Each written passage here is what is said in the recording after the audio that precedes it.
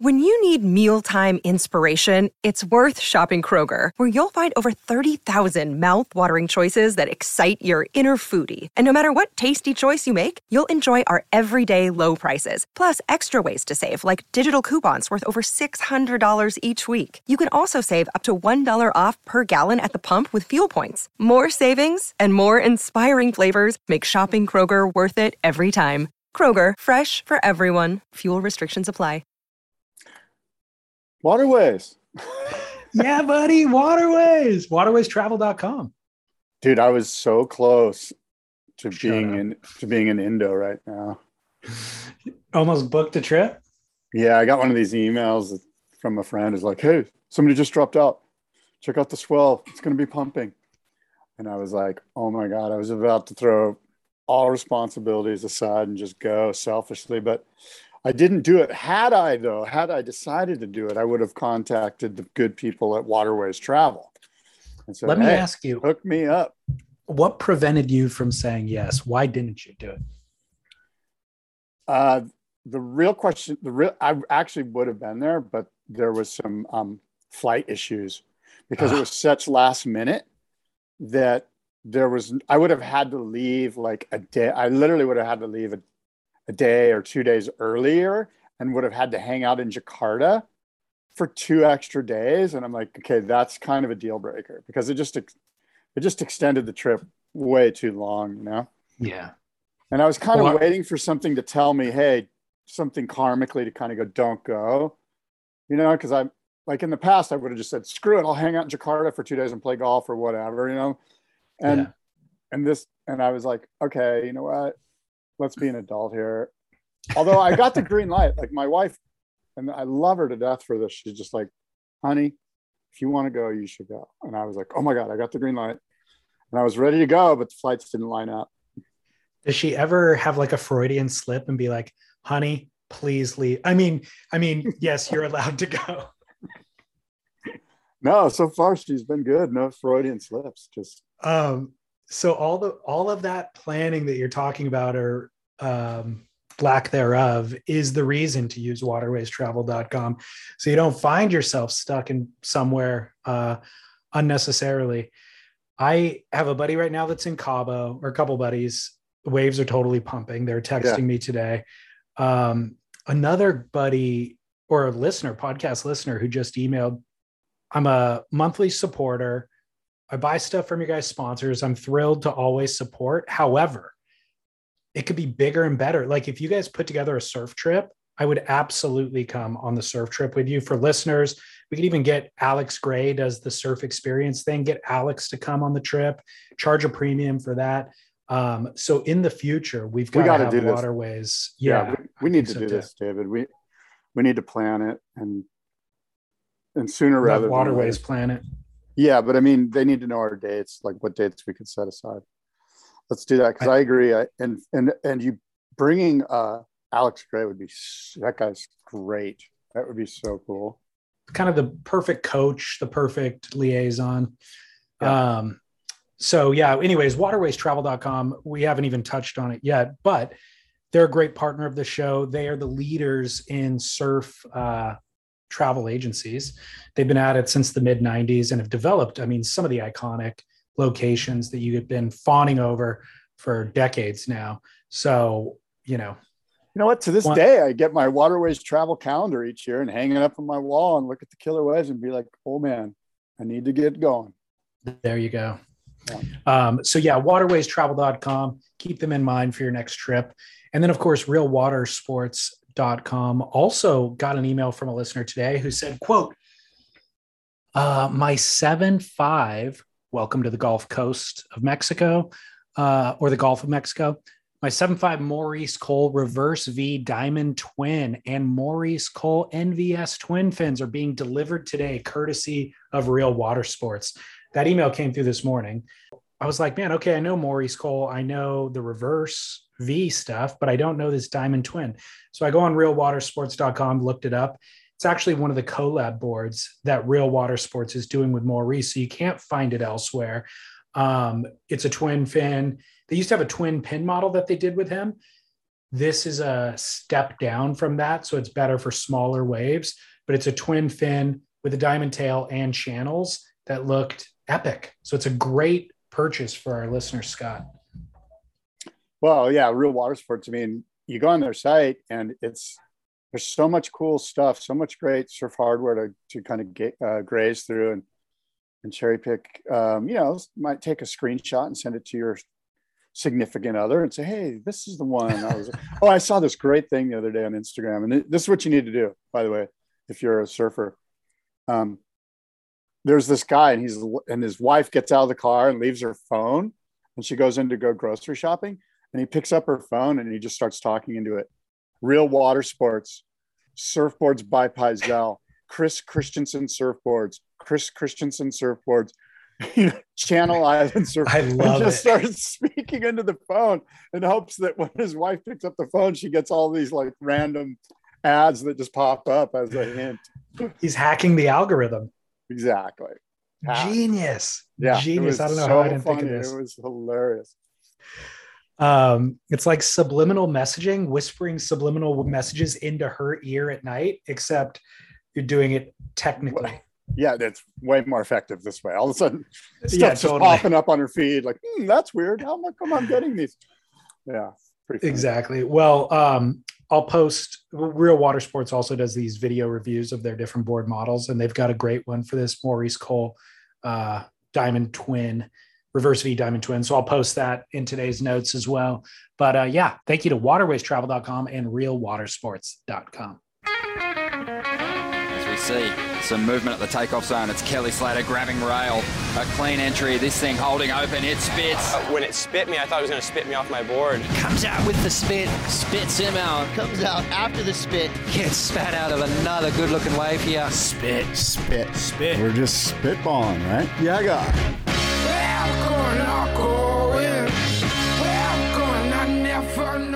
Yeah, guy. Friggin' yeah, guy. You know why?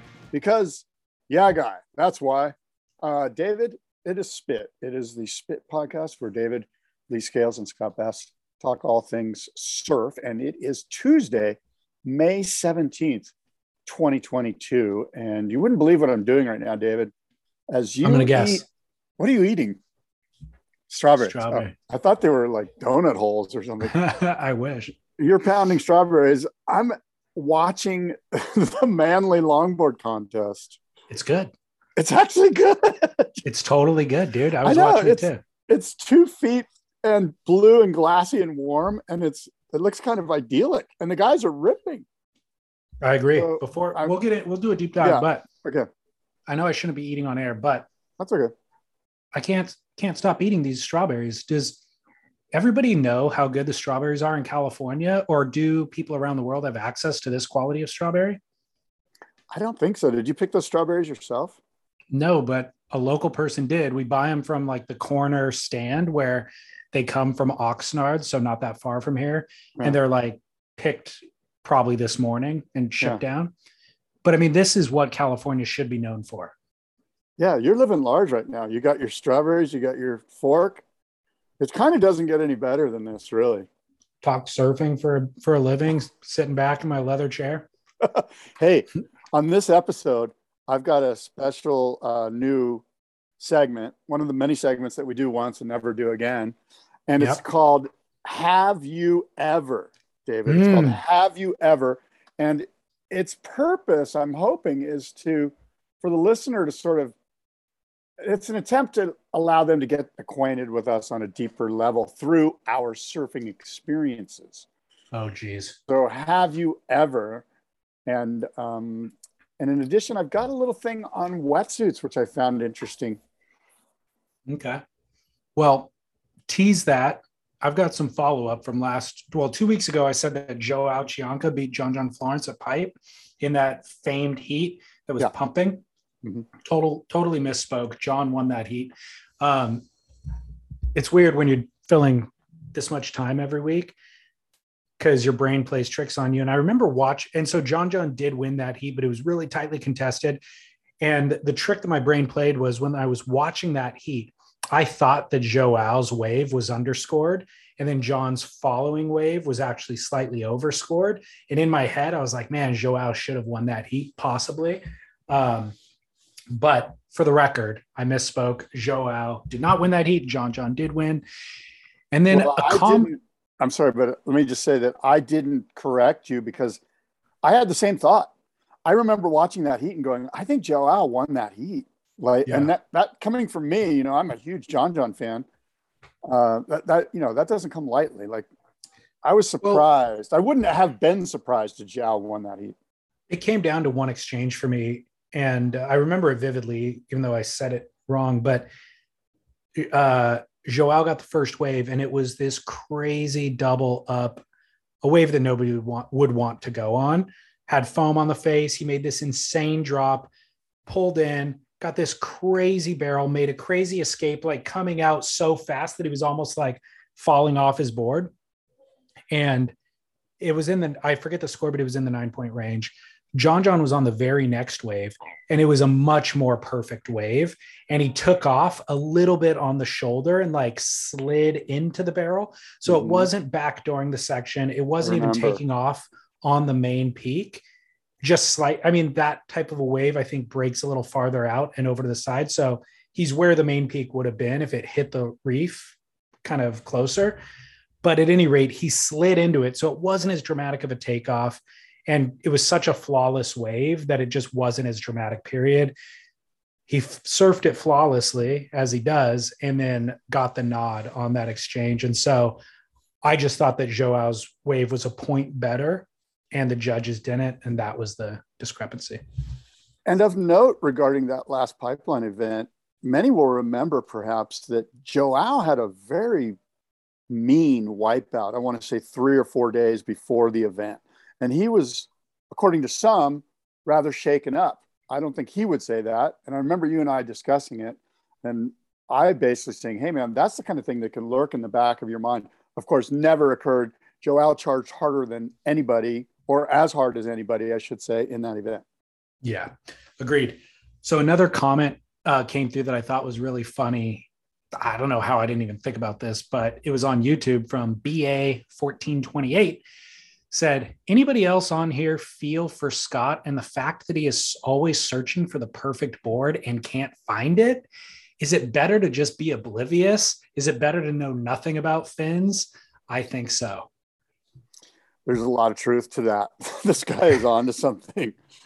And it is kind of funny. Like, you have more access, you have more, quote, privilege than anybody else, and you're still just left wanting. Well, here's what's weird about it. Is that I don't know if we were working together back then. I don't think we were. I don't think we even knew each other. But for a solid, I would say 3.5, maybe 5 years, I rode the same board. Yep. I very rarely, the only time I would ride a different board is if it was big time winter surf. But, 85, 90% of the time I was on the same board for about 5 years. And I've been trying to kind of find that replacement. That board that I just went, oh my God, this thing kind of does it all. And I'm not sure I'll ever do that. And were you happier? Well, I mean, if you're on the same board for 3.5 to 5 years, I mean, people that surfed with me knew that they knew the board I was on. Like, I was on that board for a long, long time. Yeah. I cut Devin Howard off on that board. Hey, we did know each other then. I remember that. No, this was long before that when they were filming. And I don't say this, I'm not proud of this. It's just funny because Devin and I are good buddies, but they were filming One California Day. And I remember they all showed up and propped up their cameras and everything and got all hot and bothered. And I was like, what? I think I was out by myself and 4 guys invaded. And I was like, oh, this isn't cool, man. So that's why you burned him. It was intentional. No, well, I mean, it was immature of me for sure. Like I said, it's not something I'm proud of, but looking back on it, it's kind of funny in a weird way. I remember Devin told me that story and was like, and I have the footage. You have footage. They've got footage. I know. I never saw the I'd love to hear Devin's version. Devin's version is probably closer to the truth, which is, it's not my proudest moment. Let me just put it that way. I never saw this is a great lead in to Have You Ever, actually. It's a great story. I mean, period. I'd love to hear his version of it. Yeah. So do you want to go into have you ever? Yeah, sure. And or the longboarding thing, whatever you want. Okay. So have you ever, David, you're going to answer these questions, and these just kind of came to me, and if you want me to answer them, I can answer them too. But are there any stakes in this? Do I have to like do something if I have or haven't? No. And this is pretty self-centric. It's not like, so some of it might, I don't know. I just started writing this stuff out because I thought I was like, how do the listeners get to know us a little better through our surfing experiences? Okay. David, what's the longest you've walked to get to waves? Oh man. I mean, right off the top of my head, I hate to admit it, but Lower Trestles is right up there with the lengthiest, a mile, I suppose. Okay. I can't think of where I would have walked that's farther than that. What about you? Yeah, probably a little bit north of a mile. I remember the reason I wrote that one is because I was down at Pasquale's, and there was no waves at Pasquale's, but I was looking up at this beach called Paraíso, which is the next town north. And I'm like, I'm walking up there. I see whitewater, Yeah. And I walked up there, and it was far enough so that when I was finished, I took a cab back to Pasquale's. So it was for sure at least a mile. I bet it was longer. So I remember when I was probably 16 years old, my mom took me to go visit a friend in Santa Cruz. And I brought a buddy with me because we were both getting into surfing. We had heard about Santa Cruz and stuff, seen it in the magazines. And her friend wasn't close to the beach. It wasn't like a super long, but my mom drove us and dropped us off at Steamer Lane, and she was going to come back and pick us up later. And for whatever reason, we decided to walk home instead of wait for our ride. And I remember that being much, much longer. And when you're 16, I don't think I had my driver's license yet. So I just was not aware of distances.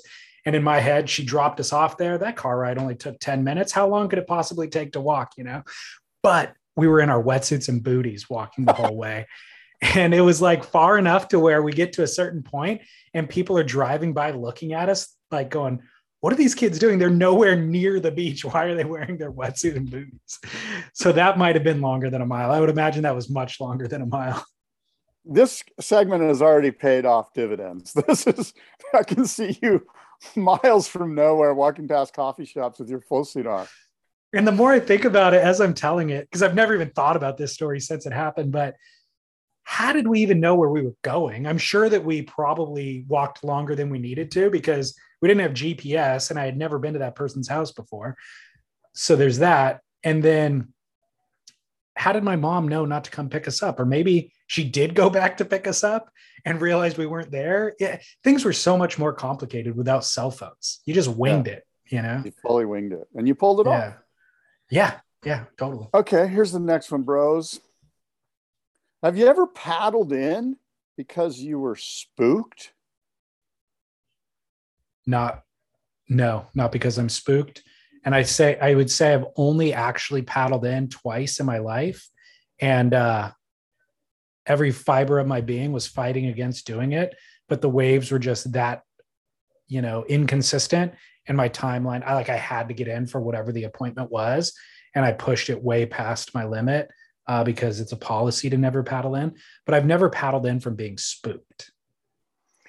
Well, the other day I was surfing at the river mouth, and a dolphin jumped up next to me, landed right next to me, probably 4 feet away, a big one too.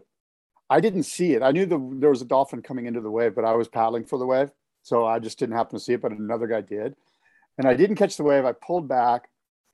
And as I was paddling back out, that same dolphin came back and jumped again, real close to me. But the story is probably 25 years before that, when I was in high school.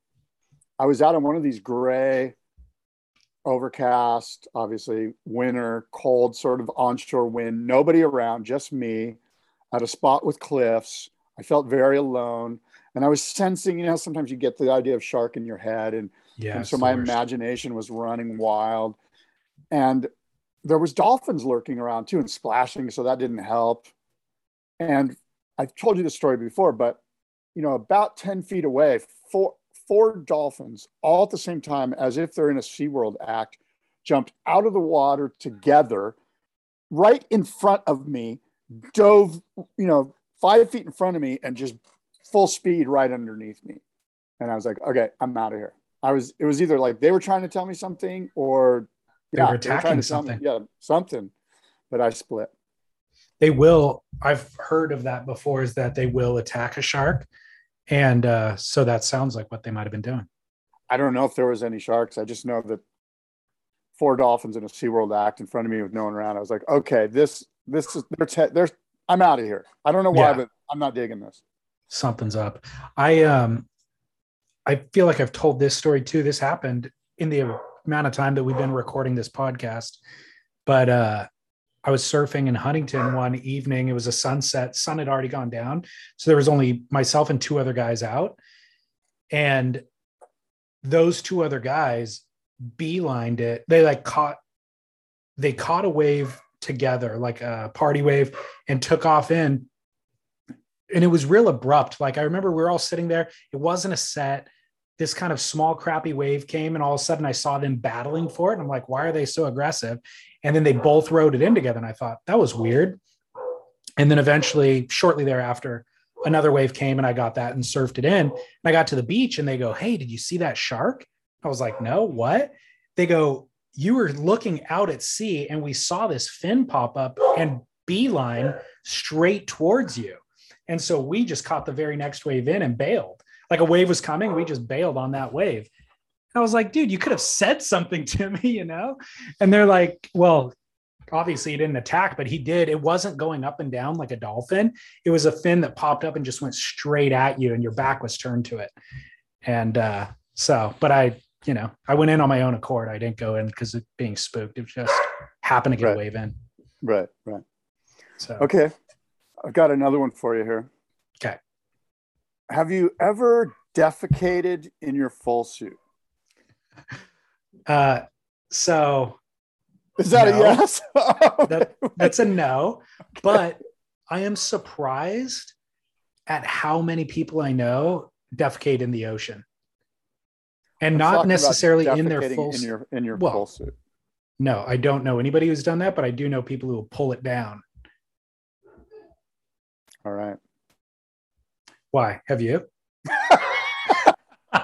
You wouldn't have even asked this unless you've done it. Why would you? Accidentally? Just a gnarly bowel movement occurred, and there was no pulling down the wetsuit available. It was just like people were around, or I forget, something went down. But I know I went into the shore break, and rinsed it out. Yeah. Wait, so that's a bad tummy ache, bros. But did you think it was just going to be a fart, or you knew? No, we knew this was. We knew. Who's we? Me and my ego. We knew. I knew. What myself age and were you? I mean, 25. I don't know. Oh, okay. So you had full control of your bowels at that point. This isn't like an old man story or something. No. This hasn't happened in the past 20 years, probably. What had you been doing the night before? Something probably bad. Who knows? Yeah. I think that's probably more of the story here. Yeah. Man, that's unbelievable. So did anybody in the lineup get alerted? No, I did a pretty good job of just, trying to, camouflage the situation. By diluting? Yeah, just doing it quick. Like, whipping off the full suit, rinsing, putting the full suit on, which is very difficult to do. You now have a wetsuit. Completely, it's cold, 60-degree water or whatever, wintertime morning. How long until that smell gets fully flushed out of your suit? Weeks? Who says you want to get it flushed out? Jesus. You're not kidding about people getting to know you in this show. My God. So again, I've not ever done the aqua dump thing. Yeah. Even in trunks or anything, I've just never had, I guess, that same compulsion that you had. I've always I don't think taken care of it before. Compulsion, David. It was more like there was no choice. This was a gotcha. situation where it was it was bad. I had a bad time. I had muy mal, a stomach of muy mal. I understand. My cousin, he was like my best friend when we were getting into surfing. We'd surf together all the time. He's 1 year younger than me. We were surfing Newport one time. It was like 54th Street area. And sure enough, he paddled out unexpectedly, didn't say anything, paddled like 30 yards beyond where any waves were breaking and pulled down his wetsuit, and the water was freezing. And I was just like, what is he up to? And sure enough, he paddled back in. He was like, I had to take a dump so bad.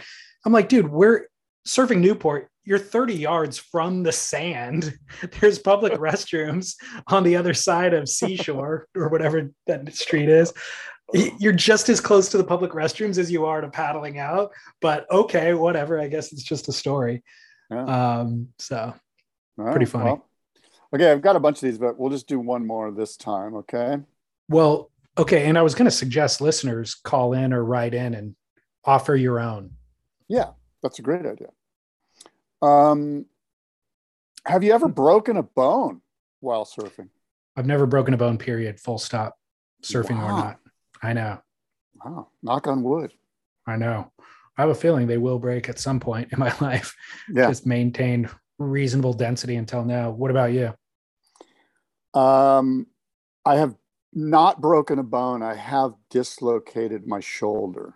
Yeah. While surfing. On a wipeout or what? Yeah, I was at Salsapuedas.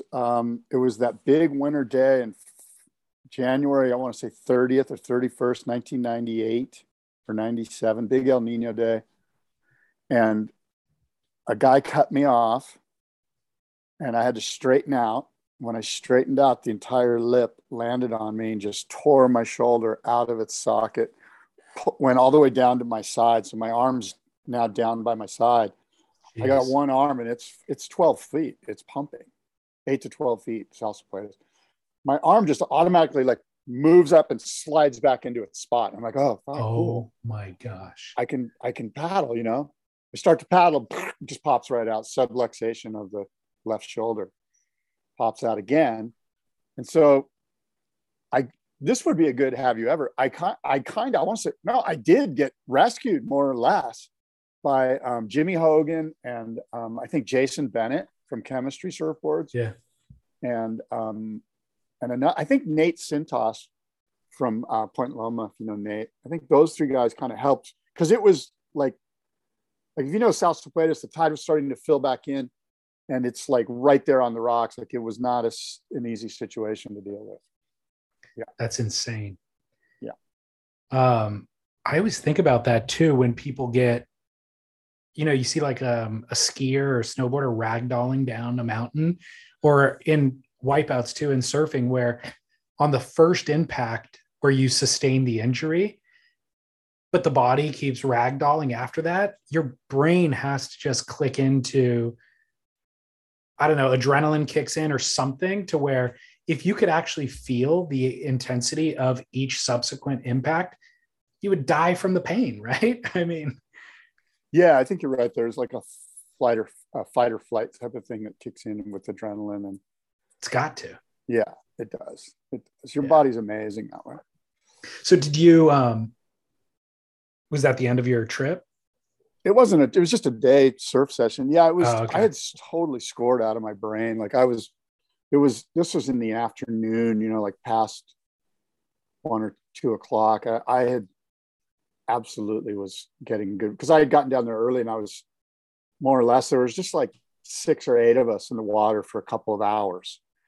And the tide was starting to go low, and I got some good, it was a really unfortunate situation, but, did you say anything to the dude that burned you? No, but I think a year or 2 years later, I went back down and that same guy was out, and I told him, and he was like, whatever, he's like, it wasn't. Are you kidding? I'm like, yeah, it was just random. He was there too. Back then it was like, look, there's Salsapuedas is breaking. You were on it, and, I remember seeing the guy and going, hey man, whatever I said, I don't even remember exactly, but I remember he was like, it wasn't me. How do you know? Deal with it. Or what? He was like some older La Jolla guy or some Point Loma. I don't know. It was just some San Diego guy. But he was all defensive. Yeah. But wild. maybe I deserved it. Who knows? Well, I'll use that as a segue. Did you see that story that Stab did about Caitlin Simmers being roasted on the Gold Coast before she won that event? I don't think I saw this. No. So the story was really to say that she's getting burned by 50-year-old dudes and then cussed at. And she's a 16-year-old girl. So Caitlin Simmers, our beloved, as we've learned, Oceanside, it's Caitlin Simmers, who's one of the most impressive up-and-coming young professional females. She turned down her spot on the CT this past year because she felt like she wasn't ready to spend all of her time competing on the road. But she found herself in Australia for the Challenger Series event. The inaugural event at Snapper, she ended up winning that event. But in the week leading up to the event, she was free surfing around Greenmount. And so the story that Stab wrote was about that experience free surfing and how many times she was getting burned. And in one particular instance, they have a quote from the guy that burned her. This dude's in his 50s. This is a 16-year-old girl. And he says, "Go home, you ginger bitch. Take that Red Bull and shove it up your ass." She has a Red Bull sticker. Oh my God. A man in his 50s. And she's a 16-year-old girl. And so Soli Bailey, who's also sponsored by O'Neill, which she is, who was there kind of like chaperoning her, told the guy off, like put the guy in his place, and was just like, you're such a kook, you know? And thankfully, and Caitlin seemed to laugh about it because in her quote on the Stab piece, she was like, I had to give the guy, of all the things that people said to me that week, I had to give that guy points for the creativity. But I had a couple of thoughts on this. First of all, it's laughable that a 50-year-old male would be saying this. This follow-up thought that might be more interesting for your and my discussion is just, when I grew up surfing, that's how people talked to me. I got roasted endlessly. I was underage, so it didn't matter how old or how young you were. It was part of, really the rite of passage is getting roasted by older people. And so I thought maybe this is the ultimate equality, where this guy doesn't care if she's underage. This guy doesn't care that she's a girl. This guy is snapping no matter who you are. You know what I mean? He doesn't see race, doesn't see gender, doesn't see age. He's going to snap because that's what the older grumpy dudes in the lineup do. What are your thoughts on that? Well, I hope that that's the case, actually, right? I hope that, but my thoughts on that is that this is just a sad story. Like, I'm saddened by this. The lack of humanity here is a bummer, you know? And frankly, to be blunt, you know, it's kind of like, but for the grace of God, there go I. I mean, you know, we can be such selfish pricks. It's unbelievable. And, you know, at some point in my surfing career, was I capable of being that guy? And the answer, sadly, is yes. Yeah. Now, I never did that, but. Did it to Devin Howard. It's on tape.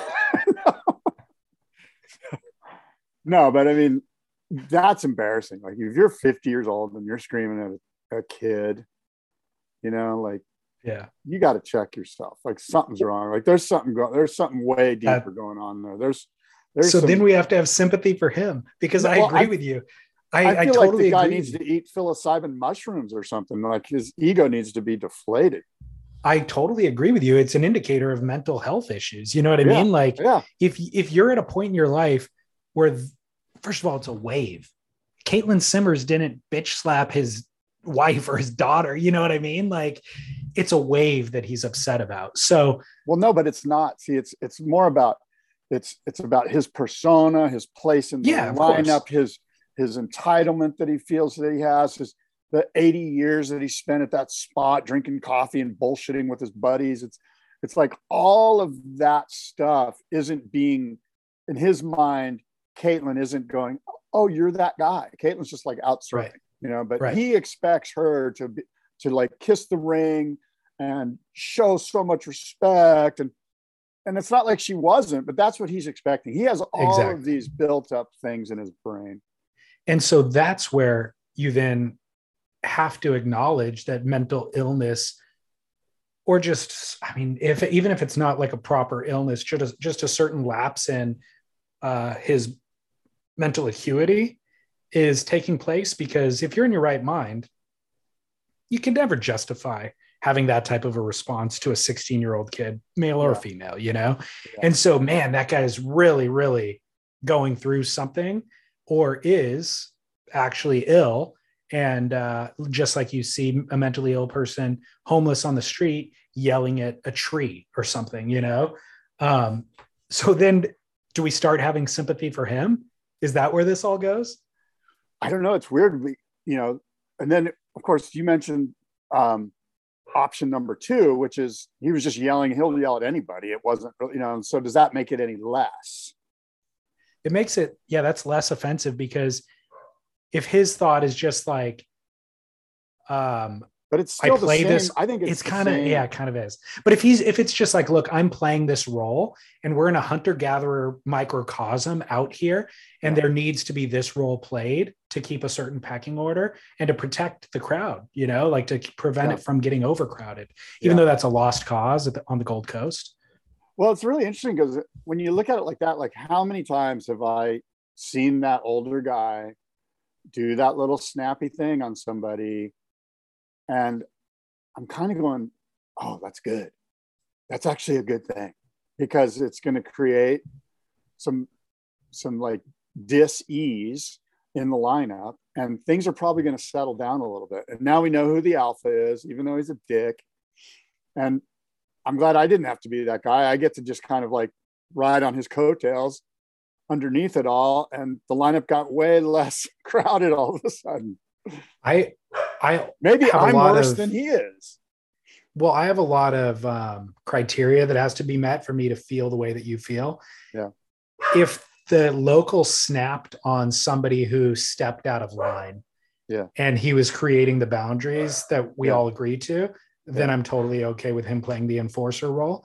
But if it's snapping on, you know, a child or somebody's in a position of, I don't know what the word is, but where they're subject, they're vulnerable. If they're a vulnerable person, whether they're a beginner or weaker than, or they're feeling uncomfortable or anything like that, then I sympathize with the victim in the scenario.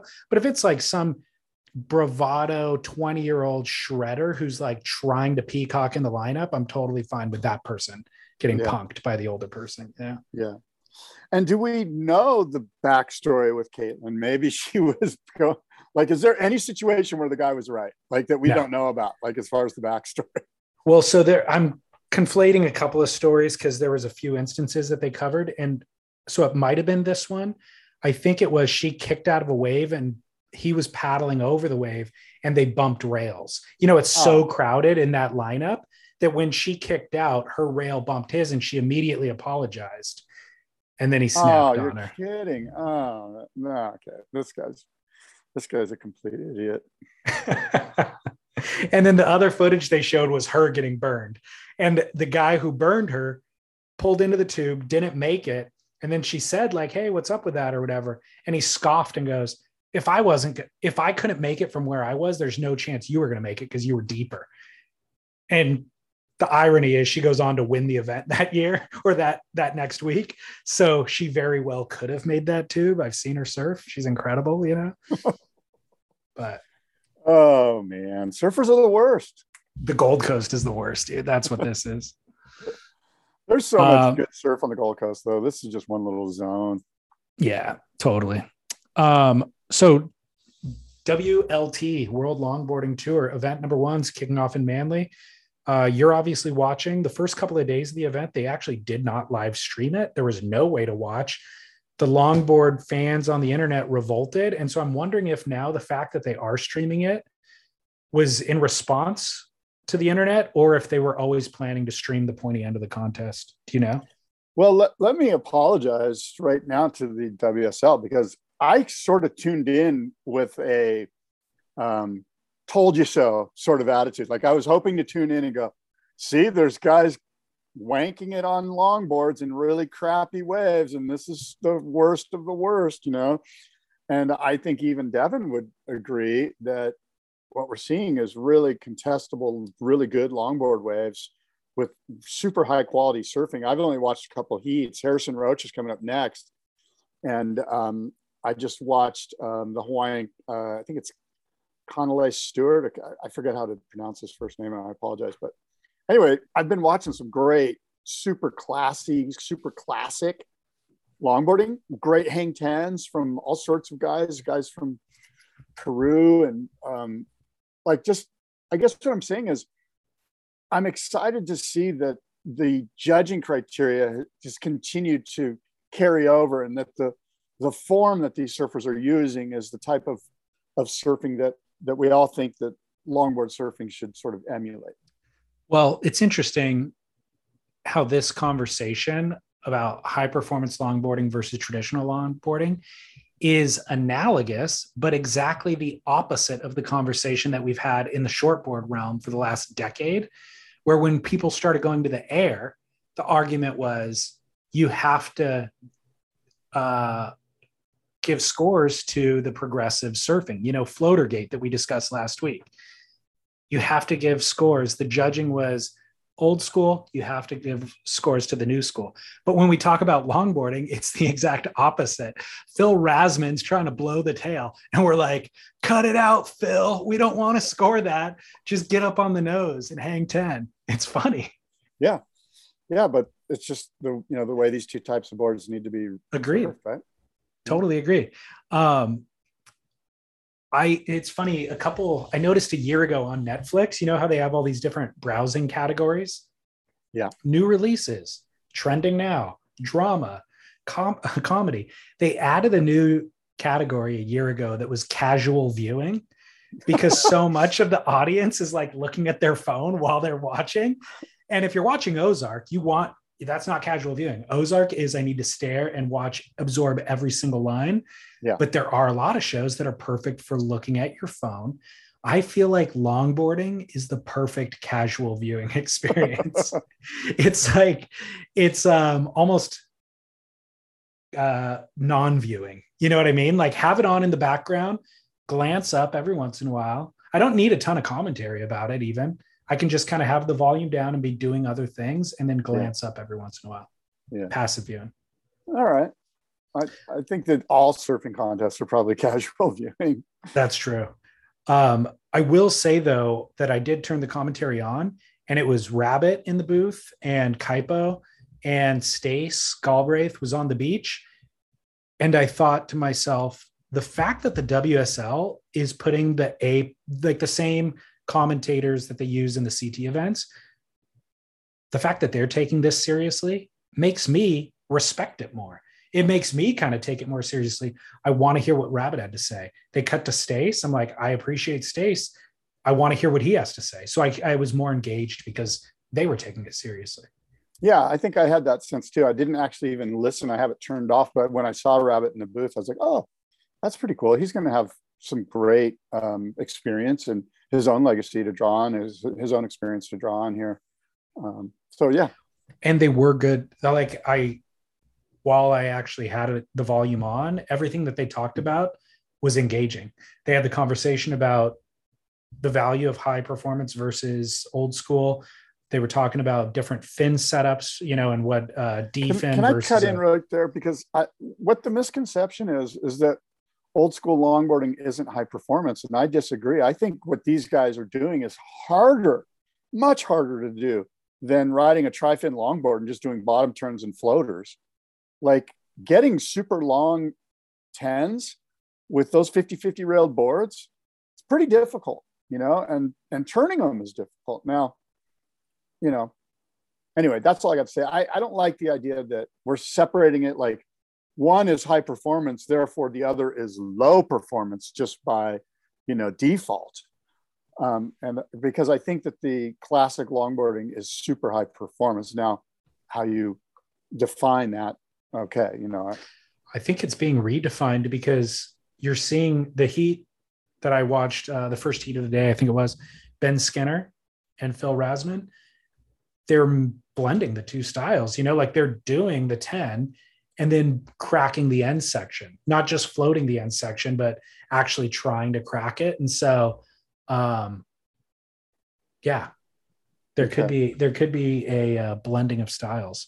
Okay. Fair enough. By the way, Joel Tudor came back on Instagram hot against the WSL a couple days ago. No way. Really? What went down? So I told you when I asked Devin about how long Joel's suspension was going to be, it was for a year, but whether it'll last more than a year is going to be dictated by how he behaves during this year of suspension, right?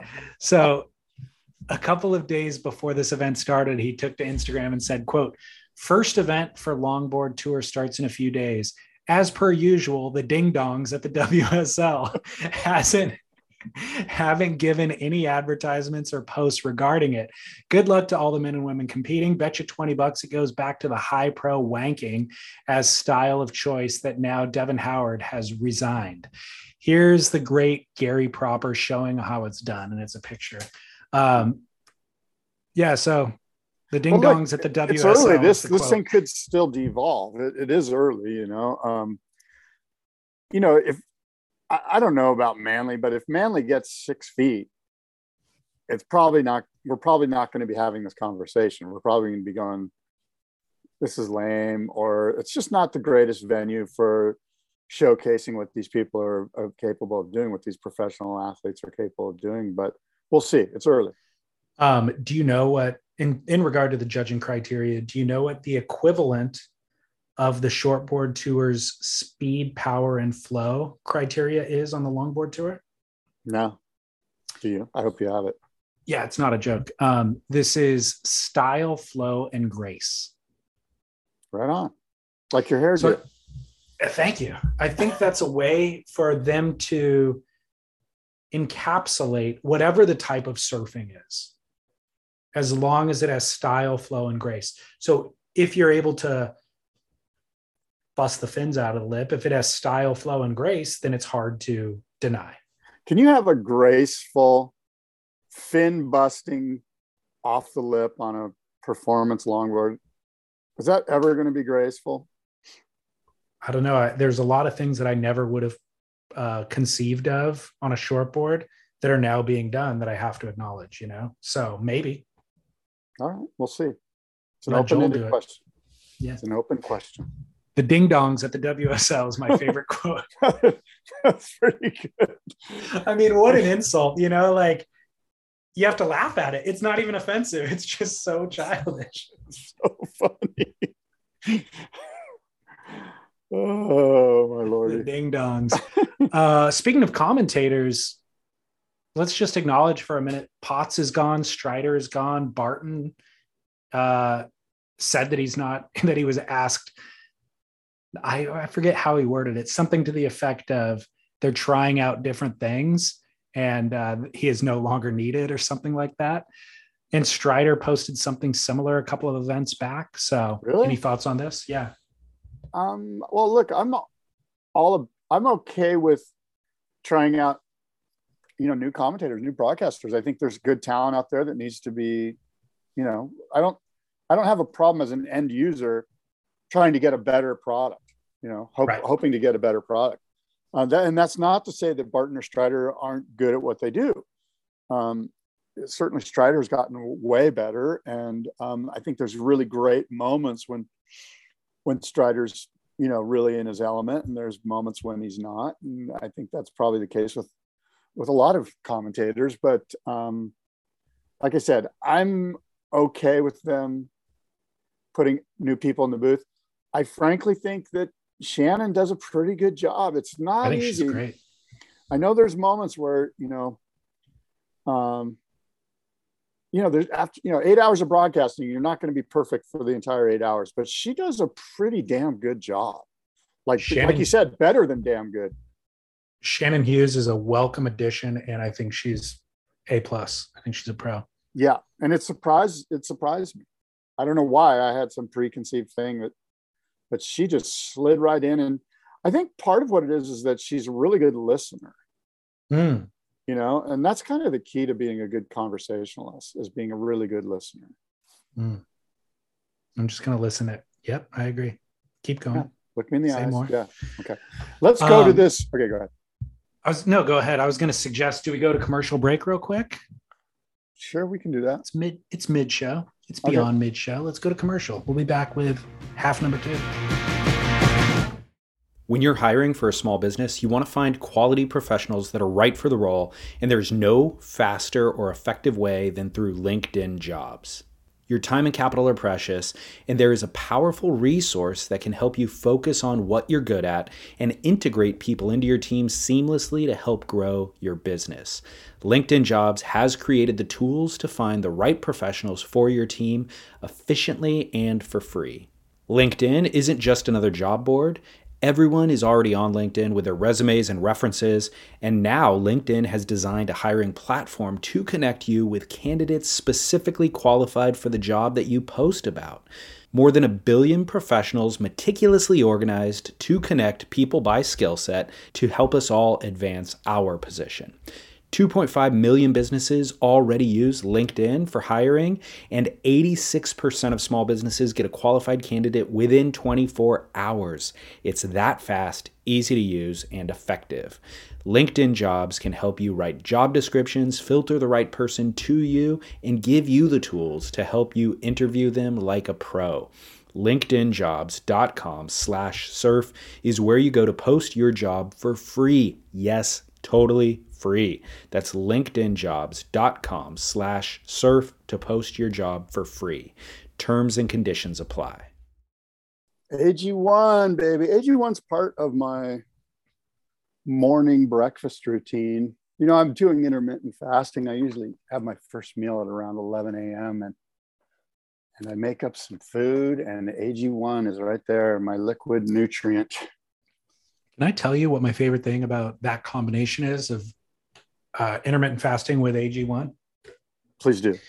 I don't know what percentage to attribute to the intermittent fasting or the AG1, but I used to have highs and lows throughout the day, like in terms of my energy level. And I mean, significant, you know, like when I'm hungry, I am just low energy, start getting obviously emotionally distressed, anger and stuff like that.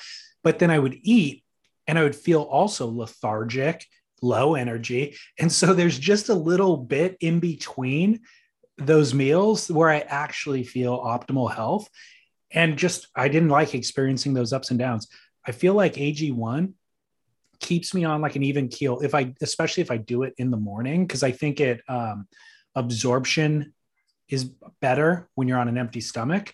So if I do it first thing in the morning, I notice throughout the meal much more even keeled. I don't get starving. And then when I do eat my meals, lower or smaller portions, I'm not eating as much. And so I don't have that lethargy that I would have with a big meal. So overall, just more calm power throughout the day. You know, funny, unique little anecdote, AG1 anecdote. I went to Indiana a couple of weeks ago for my daughter's graduation, and she went off to school, and we gave her some of the travel packs that AG1 sends us. And I go there a couple of weeks ago, and I meet her boyfriend's parents, and her boyfriend's parents are mixing up AG1. And I'm like, what? And they're like, yeah, we've been doing this for years. And my daughter's like, oh yeah, Dad, I forgot to tell you, I was mixing up AG1. And they're like, oh, you like AG1 too? Like randomly, not because of my daughter, they're just into AG1. They're drinking AG1 in Indiana. Yeah. Amazing. And he said, basically, the reason I'm reminded is he said the same thing too, like that his energy level just, it stays at the same level, and it's a good level, and it keeps him going throughout the day. And AG1, baby. I agree. You just feel better. Yeah. I don't know if they even advertise that detail, but that's just something that I've identified. So I'm glad to hear him too. Well, at any rate, our portal to support our work and to find optimal health is athleticgreens.com/surf. David, there was a study done. I don't know. Did you see Outside Magazine? This came to me in an email. I have a Google Alerts thing for the quote unquote surfing industry. And usually they're just like these lame things like, you know, boy attacked by bull shark in South Carolina or something. And, but I got one today, and it's Outside Magazine. And it says something like two researchers are out to change the way wetsuits are made. And it's basically, I'm going to break it down real quick, but it's a study by Cal State San Marcos, which is right here, actually my alma mater, right out here in just east of me. And the study is basically most modern wetsuits, David, pad the wetsuit's core area with more thickness of neoprene. And they decrease the thickness of neoprene, obviously, in the extremities, the arms and the legs. And these two professors concluded that perhaps this was not the best design. And their study suggests that the average surfer doesn't need extra millimeters around their core. Instead, they need the thickest neoprene over the lower half of their body, the calves, the thighs, the stomach, the lower back. These are the regions that are submerged in the water for the most amount of time, according to their study. And consequently, the areas that lost the most heat. Those regions also received the least exposure to the sun because they're underneath and weren't utilized as much as the upper body is during paddling. So the data showed a difference of nearly 18 degrees between the warmer upper back and the colder skin of the lower extremities over a 40-minute surf session. When you shunt blood, and I quote, "When you shunt blood away from the extremities, the underlying skeletal muscle suffers," said the professor. That's part of why sprinters engage in hour-long warm-ups to circulate warm blood to the legs and the arms. The last thing you want that sprinter to do is sit in an ice bath for 15 minutes before their sprint. The current findings suggest the upper body wetsuit design should be tailored more toward mobility, while thermal insulation should be paramount over the lower body. Now, guess who's part of this whole process? Hurley came in before Hurley was purchased. No, Hurley and when Hurley was with Nike, they brought in and did some of the study with these professors. These professors are now working with Florence Marine X. So I reached out to Florence Marine X. I'm like, are these the suits that were used in the study I just read about? Like, can I buy one of these right now, And they're like, yeah, these are basically the suits. Now, they don't market it like that. Like, they don't go, hey, this is the suit, which they market it that's something more palatable to your average surfer, like, hey, killer, whatever it is they say. They don't kind of go into the fact that this wetsuit was designed with this research in mind.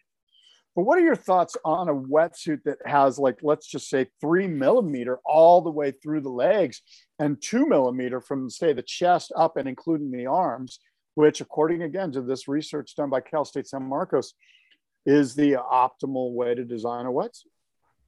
I don't know. The design, as far as I always understood, was for your joints. So you put the thicker part of the wetsuits where you're not bending, essentially, right? And then the thinner parts are around your joints where you need mobility. So that makes perfect sense to me. The idea that the bottom half of your body needs more warmth than the upper half, I don't know if that's entirely true. I think, if anything, for what I know about just anecdotal evidence of your own. Thank you. Is your extremities do need the most warmth. So it makes sense to keep your head, your hands, and your feet the most protected. And we don't really do much for that. That's the last thing that we cover in surfing, right? Yeah, exactly. But where the wetsuit covers, do you think, like, say, from the belly button down, instead of that being 2 millimeter, now that's all 3 millimeter? I guess. I mean, if the science that's checks what the out. Study says. This is what the study says. I don't know either, which is why I was like, I'm going to see if this is true. Like, I'm willing to throw $900 at a wetsuit just to see if this is in fact the case, because they designed, Florence Marine X designed a suit basically going, we did the study with them. We funded the study. This is what the results are. Yeah. I don't know. It's interesting. I guess mobility. And the other question is, where do you choose to sacrifice mobility for warmth? At what, at what temperature, at what millimeter? Because I would prefer to be warmer always, except if I can't bend, then you got to find a kind of compromise, a meeting ground. Yeah. I feel like the really high end rubber these days is so good that a 3 millimeter isn't it's not like in the old days where you felt really restricted by certain thicknesses. Yeah, 3 is not going to be the deal breaker. 4 and 5, you start to notice it. 4 mil from the belly button down would maybe be a deal breaker for you. You feel like you might not be getting the elasticity or the mobility that you would require to serve. Well, you would notice the difference at 4 for sure. Right? Well, we don't know. We're just saying that. We don't know. But my thing is that actually you mentioned hands and feet. My feet friggin' get cold quick. And I'm wondering if I had thicker, warmer legs, that would result in not having this numb foot. I walk around like, Daniel Day-Lewis. I want you to my left foot. I want you to show up in the winter with trunks on, booties, gloves, and a hood. That's the look don't I put it see. past me. I'm not, and I also need, what I need? I need a friggin' custom booty. I have never found a booty because I have freaky, like crazy, like I have a gnarly bunion on my right foot from where my foot like leans over for 40 years of surfing. I just have this big bulbous, like alcoholic nose on my foot, and no booty has it just, everything constricts. Like I put the booty on and my feet go numb quicker because the blood's restricted. Right. And I'm jonesing. I think I'm going to have to just have somebody stitch me up a custom booty. Yep. That's the solution, unfortunately. Enough about me. That's the solution. So would you like to offer your congratulations to Sasha Jane Lowerson? Do you know who this is? Did she win one of our surfboard giveaways? Nope, she did not. Sasha Jane? Sasha Jane Lowerson. Can you give me a hint? I'm just going to read the headline to you. Okay. Surfing's first competitive transsexual surfer, Sasha Jane Lowerson, has continued her dream run through the women's division of the Western Australian longboard titles, winning the Open Gals crown easily. In the final, Lowerson, a 43-year-old strawberry blonde who has ridden, quote, stupidly big Waimea, and who also won the male division of the Western Australia longboard titles in 2019 as Ryan Egan, before transitioning, comboed one of the surfers in the final, and the 3 other gals needed 9 pluses to win. Lowerson said, quote, to be the first trans woman competing in surfing hasn't been an easy ride emotionally, but the amount of support that I've been showed has been phenomenal. And I've been so grateful to be involved, welcomed, and embraced within the longboard community in Australia, end quote. Take it. Where do we go? Take it, Scott. Take us away. This is a hot button topic. Talk about easily putting my foot in my mouth here. I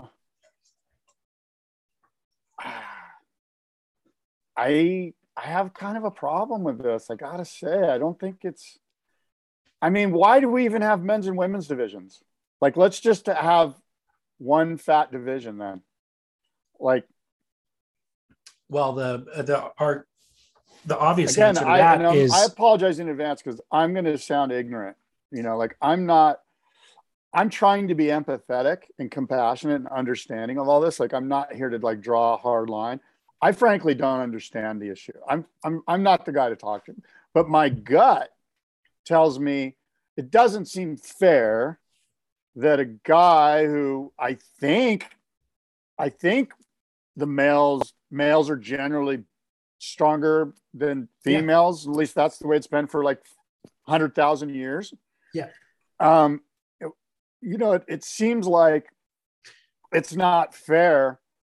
And furthermore, it just seems like it's not the right thing to do. Like if you're going to transition, more power to you, but have a little empathy for the other, for the females that you're competing against. Why not just go, you know what? I'm doing this because I'm doing this. I'm going to waive my right to beat the shit out of all of these competitors, which I know I'm going to do. I'm just not going to compete. It's going to be part of the deal because I have empathy for them. I feel for them just as I want them to feel for me. Yeah. you make a good point of why not just have an open gender division? Because in certain things like wrestling, strength absolutely plays a role. But in something like longboarding, there is a real question around, does strength play a role in it? Or does it play a greater role than, let's say, a traditionally feminine trait like grace, you know? Yeah. Yeah. It's funny. When you mentioned longboarding, I was like, okay, maybe that's okay. But here's the other thing. It's obvious that Ryan has a love of competition. Like Ryan's been doing this, or whatever. Sophia, what's her name? Sasha has been doing this for years and years as a man named Ryan. And Ryan kicked ass in his division. And she, at some point, Sasha obviously surfs huge waves. She surfed massive Waimea. I don't even know where I'm going with this other than I'm confused. Well, so the subtext here to the story is that Ryan was unhappy as a male, living a lie, depressed, tried to commit suicide. And so you're right, had competitive success as a surfer, as a male, but then living, with that depression, ultimately transitioned into a much happier life. Now wants to continue competing in surfing because that's part of the life that that she was living as Ryan. Well, unhappy in a lot of other ways, but surfing, and I guess competitive surfing, was something that brought a lot of joy. And so she wants to continue doing this. So I think what really needs to be distinguished, not just in your and my conversation, but I think in the much broader conversation, is we can all have sympathy for the plight of gender dysphoria or trans people or whatever it is. Absolutely can be sympathetic towards that. But there's a different conversation to be had about how do we have sporting categories moving forward. You know what I mean? Like, certainly trans people weren't accepted for pretty much all of human evolution until now. And they probably still aren't largely. And so there was never that category. There was never an open gender category in the past. There was never a trans category in the past. So now that we're kind of rounding this bend towards acceptance, there needs to be consideration. Why don't we just have a trans category? Right. Trans category, I think, would solve it. And that would be kind of a future conversation to have. But in this transitional time, you bring up a lot of great points, is that if you're physically able in very different ways based on your biological gender, the gender that you were born into, then it gives distinct advantage under the old criteria of the sporting events. Yeah. And that absolutely isn't then fair to the biologically born females. There was a great comment on Beach Grit's article about this from a commenter named Balanced. And they kind of summed up a lot of this. They said, I support people being able to be transgender. I want them to have a warm and welcoming society. When I had a trans waitress one time, I found myself wishing/praying for her to be happy and contemplating how difficult her life must be. But we can care deeply for someone and not give them everything they want. I say no to my kids because it would be bad for them if I said yes to them all the time. And it would be unfair to someone else. We can't give them everything they want in life, nor should we when getting something is blatantly unfair to someone else. It's perfectly acceptable to say that we support you, Sasha. We feel your pain, but it is simply not fair for you to compete against women. The main reason there are men and women's divisions is because women are not as strong as men. Sasha, you may identify as a girl, but you have biological body and strength of a man. So it's unfair for you to compete against women. Sasha, you can compete as a girl in the guys division or in an open division or in a trans division. That is fair. See, it is possible to use common sense and still be kind and loving, but the new woke mentality is confusing lots of people to think common sense is sexist. Don't be fooled. Be kind to people like Sasha, accept them, but let's all keep being fair and reasonable to others as well. Yeah, I loved what he said. I think he helped kind of, give this topic some clarity for everybody. And I would say that I sort of have a problem with, first of all, somebody explained to me recently that woke is just another word for empathy. Just have a little empathy for other people, you know, walk in their shoes a little bit. And what I find here is, and maybe I'm wrong, but I sense some hypocrisy of empathy. You know, like Sasha wants us, and we want to be empathetic towards her plight, if you will. But she's not reciprocating the empathy towards these women in the women's division. Yeah. Well, it was funny. In one of the articles I read about this, Sasha said that she emailed the contest organizers before signing up as a woman and said, this can go one of two ways. The kid you can said it like that? Yes. She She said, put down a threat? yeah. And she said, you can either accept me in the women's division and kind of, you know, enjoy the publicity or whatever that comes from that, or you can do it kicking and screaming, where in the end you'll look silly. And she said that thankfully she was responded to positively immediately from the contest organizers, and she's had a great experience all the way through. And I thought to myself, what would the WSL do in this situation if, let's say, whoever got bumped off the CT this year, didn't make the cut, but is still a world-class surfer, decides, they don't even have to transition, decides to identify as a female and sign up for the women's series next year.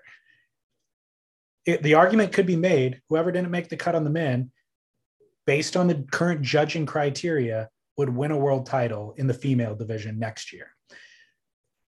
I would argue that the WSL, based on the ideology that they purport, would absolutely approve of this happening. And this is all fantasy land now that you and I are, or, that we're dealing in, hypotheticals, but that would be a lot more, that would raise a lot more concerns and problems at that level of competition than this situation does in the longboarding division. Leonardo Fioravanti. He could pull it off. He's got the name. He could probably go like Leonardo. He could pull it off. But it's interesting because I honestly don't think it's that far-fetched. Well, I feel like you're sort of beating up the WSL a little bit here for something that it's just such a deep hypothetical. But I see that you are basically kind of using the recent framework of equality that seems to be driving the WSL decision making and using that as a basis for this hypothetical situation. Yeah, I'm not beating up anything. I'm just saying this is the way that things would play out, and that's not far from a reality. You know what I mean? No, it's not. It's not.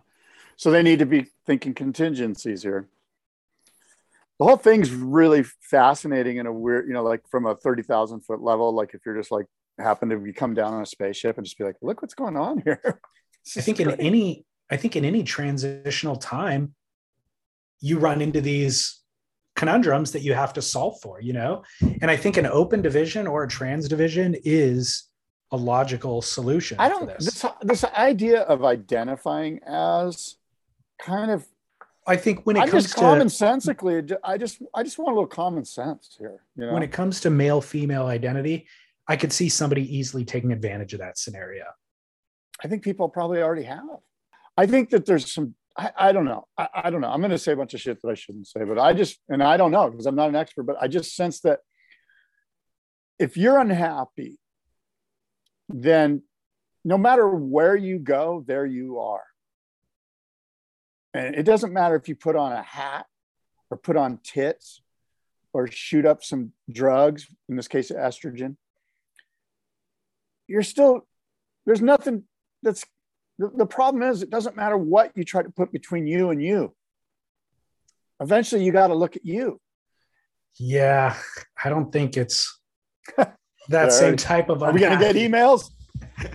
Yeah, we always do, no matter what. I mean, I think I don't think it's that type of unhappy. You know what I mean? I don't know. I just know that if you're like, I feel incomplete unless I change sex. So you're saying maybe that's not unhappy. That's just what is that then? What is some overarching unfulfilled? No, not overarching. It's something embedded within, right? Like, I mean, think of it in terms of sexuality. If you're gay and you're living a lie and pretending to be straight, then that's not somebody who's unhappy putting on a happy face. Right. It's finally living a truth. Right. And then they are happy, living the truth.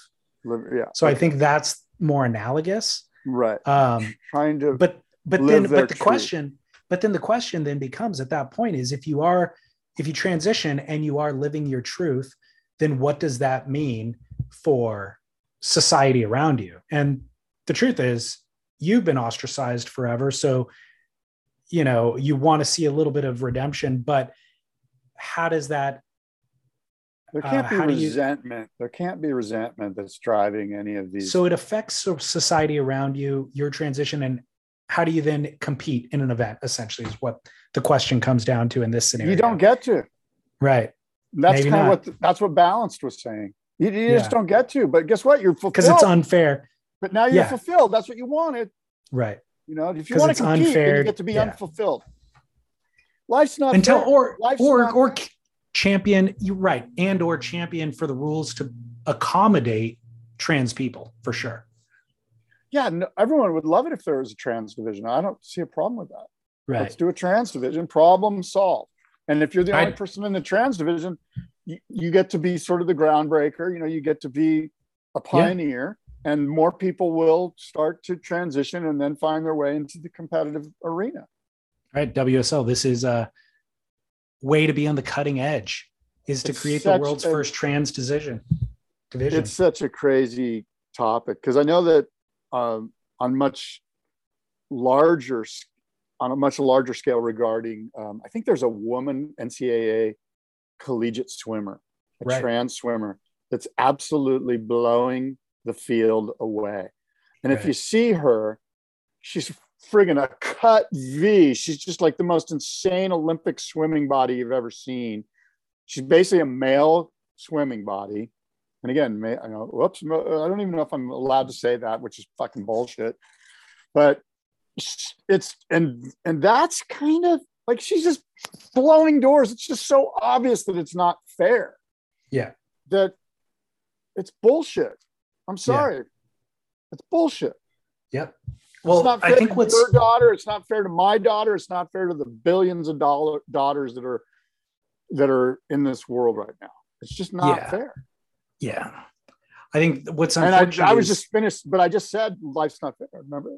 So I'm already contradicting myself. I know, but what the thing is, what we're trying to preserve here is the sporting itself. And it's not the most important thing in the world, but sports are really fun, and they're really more than that. They are very, very important to culture. Very super important. And so we've created these parameters that allow certain physiology to reach its peak form, right? Like this, let's see how incredibly a male can swim or how incredibly a female can swim, and then train these people for years and years and years and years. And so watching people compete at the highest level in something that they trained their body for is very compelling. So that's where this kind of comes in, is that it's undercutting the design of the entire thing that's been designed for a very long time. Right. The paradigm. Because, just think about it like this. Do you really want to watch an NCAA swimmer that's going to blow doors on all the other competitors because it was a guy that transitioned to a female? Like, it basically ruins the spectating. Like, we already know who the winner is. Why do you even have the race? You know, and that's what is going to get weird, right? Right.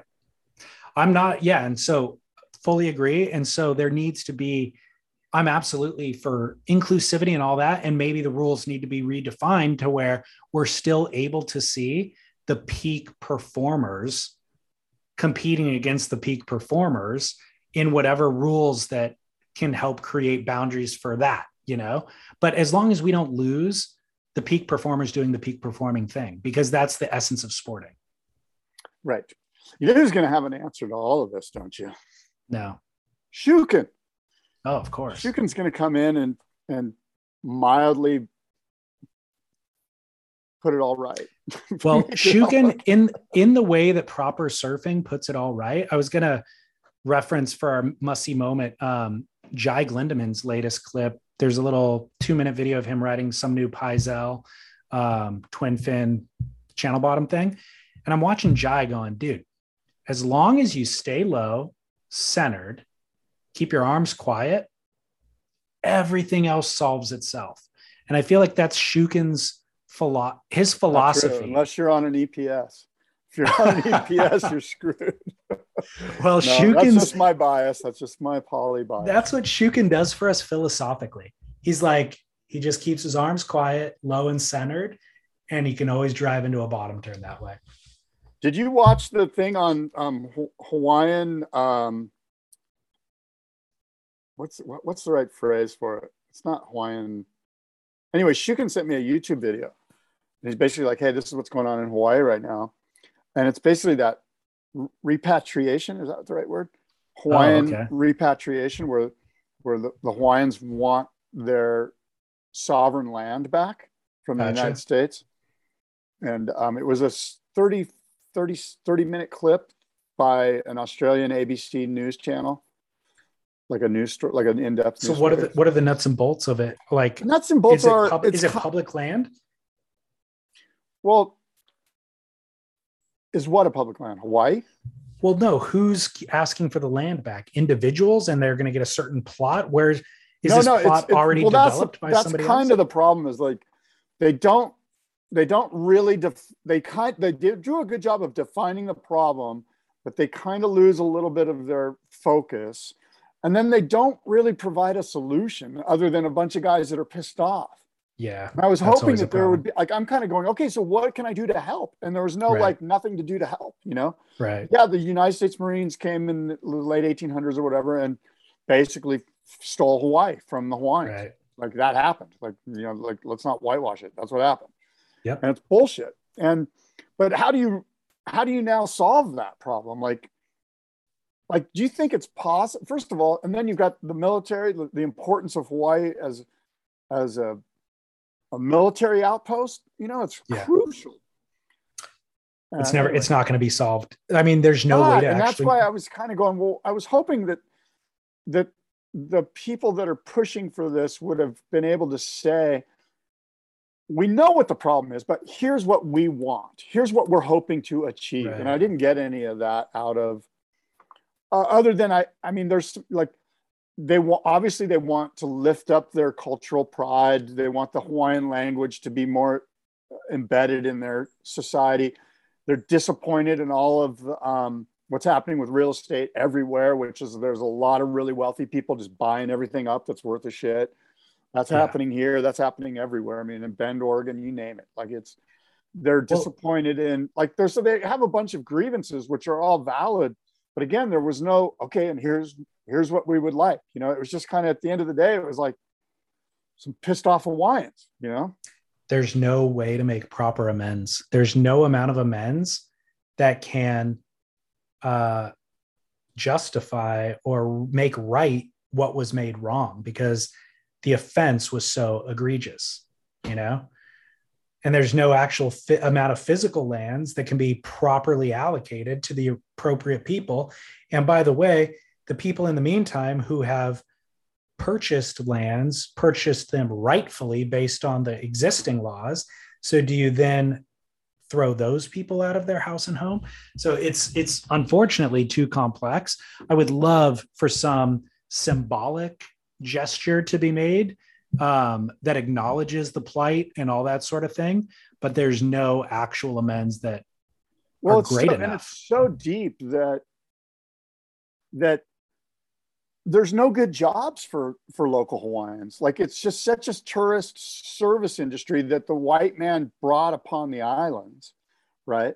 That the the fruit oligarchs, Dole and those guys, they came over and they just bought up all the land and created agriculture where there wasn't a bunch of agriculture. They like just ripped up the lands. And so now what is Hawaii from a working standpoint? It's a service, it's tourism. Yeah. And it sucks because if you're working in the tourism industry or if you're a waiter in Hawaii, you can't even afford to buy a house. Heck no. And so it's the way, like you said, it's so complex. It's so intertwined in property rights. And so I don't know. And maybe that's why they didn't offer a solution, because there isn't a solution. Yeah, we acknowledge how screwed that situation was, obviously. Totally. There's no two ways about that. Yeah. Well, hey, we covered a lot of heady topics today, Scott. Yes. But probably didn't do them fully justice, but we talked a lot. So that's something. You shat in your wetsuit and learned that. That's amazing. That's a problem when the thicker the wetsuit down there, that's going to create problems for you in the future. If you're rocking a 3 mil suit. Some sort of Velcro entry.